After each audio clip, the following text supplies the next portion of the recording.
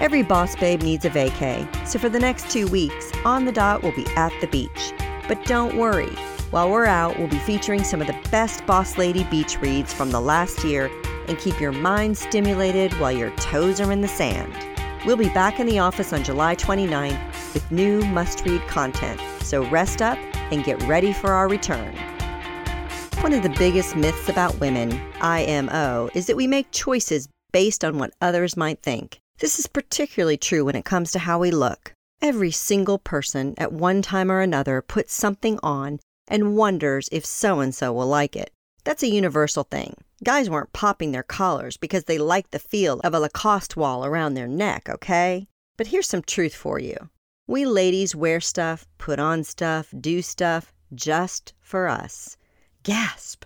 Whether it's a gel manicure or a cheetah print leotard or a little Botox, each of us is strong and capable of making choices because, well, we can.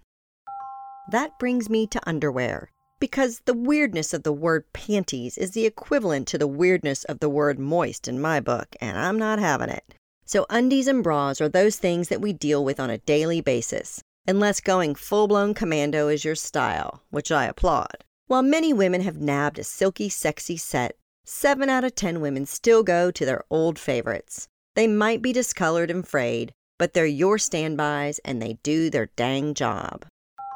If you binged on any Real Housewives franchise, you've heard one word time and time again: Spanx. While you've heard of the product and maybe even squeezed yourself into something like it, I'm guessing you don't know the story of how it all began. Sarah Blakely started it all. She used to be a fax machine salesperson, going door to door with what I imagined to be very exciting new technology. After work, it was time to party. It was 1998, and Sarah threw on some cream-colored pants, which makes me nervous just mentioning. In addition to not spilling anything on said pants, Sarah needed to wear some underwear that made her booty look seam-free. Being the hustlin' lady she was, Sarah made her own shapewear out of control-top pantyhose. That, my friends, was the beginning of Spanx. She used $5,000 to invest in the idea and first sold Spanx on the sales floor of Neiman Marcus. Now, she's worth $1 billion.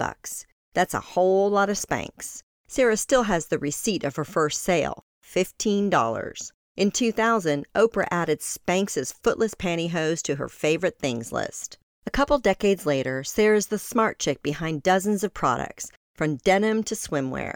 One key choice that Sarah made that has created such a cult following is fitting everyday women in Spanx products.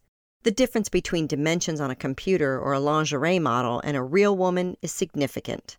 One little routine that Sarah says gets her creative juices going is going on a fake commute. Seriously, she lives near her Atlanta office, so she'll drive around aimlessly before getting to work.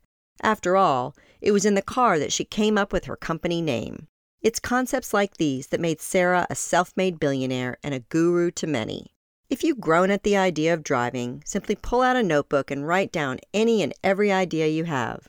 Sarah has what she calls an idea book that's full of nearly 100 pages. Of course, it's never just one singular concept that keeps a company thriving. Sarah says to hire your weaknesses, aka those things you aren't good at. As Sarah Blakely said, I pledge to invest in women because I believe it offers one of the greatest returns on investment. Looking for more inspiration, advice, and direction? Check out our new interview podcast, On the Spot, available now on any of your favorite streaming services, including iTunes, Spotify, Google Play, or Amazon Alexa. You can also find it on our newly renovated website, onthedotwoman.com. I go in-depth with some of our most intriguing on-the-dot women to watch. We are focused on your success, so let us know what you think by chatting with us at On the Dot Woman on Twitter, Instagram, and Facebook. We'd love to hear your voice.